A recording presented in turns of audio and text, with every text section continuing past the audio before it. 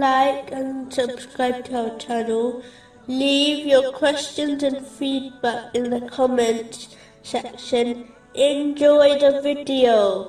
Continuing from the last podcast, which was discussing chapter 20, verse 62, and concealed their private conversation. in a narration found in Jami' Tirmizi, number 2501, the Holy Prophet Muhammad, peace and blessings be upon him, declared that whoever is silent is saved. This means the one who is silent from vain or evil speech and only speaks good words will be saved by Allah, the Exalted. This is important to understand, as the main reason people will enter hell is because of their speech. This has been warned in a narration found in Jami' Tirmizi, number 2616. A Muslim should always remember that it only takes a single evil statement to cause a person to plunge into hell, which has been confirmed in a narration found in Jami' Tirmizi, number 2314.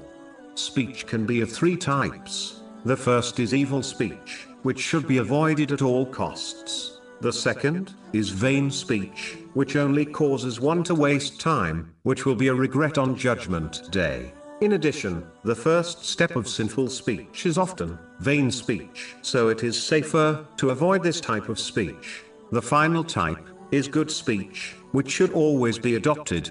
In this regards, 2/3 of speech should be removed from one's life. In addition, the one who speaks too much will only reflect on their own actions and the hereafter a little, as this requires silence. This will prevent one from assessing their deeds, which inspires one to perform more righteous deeds and sincerely repent from their sins. This person will then be prevented from changing for the better. Finally, those who speak too much often discuss worldly things and things which are entertaining and fun.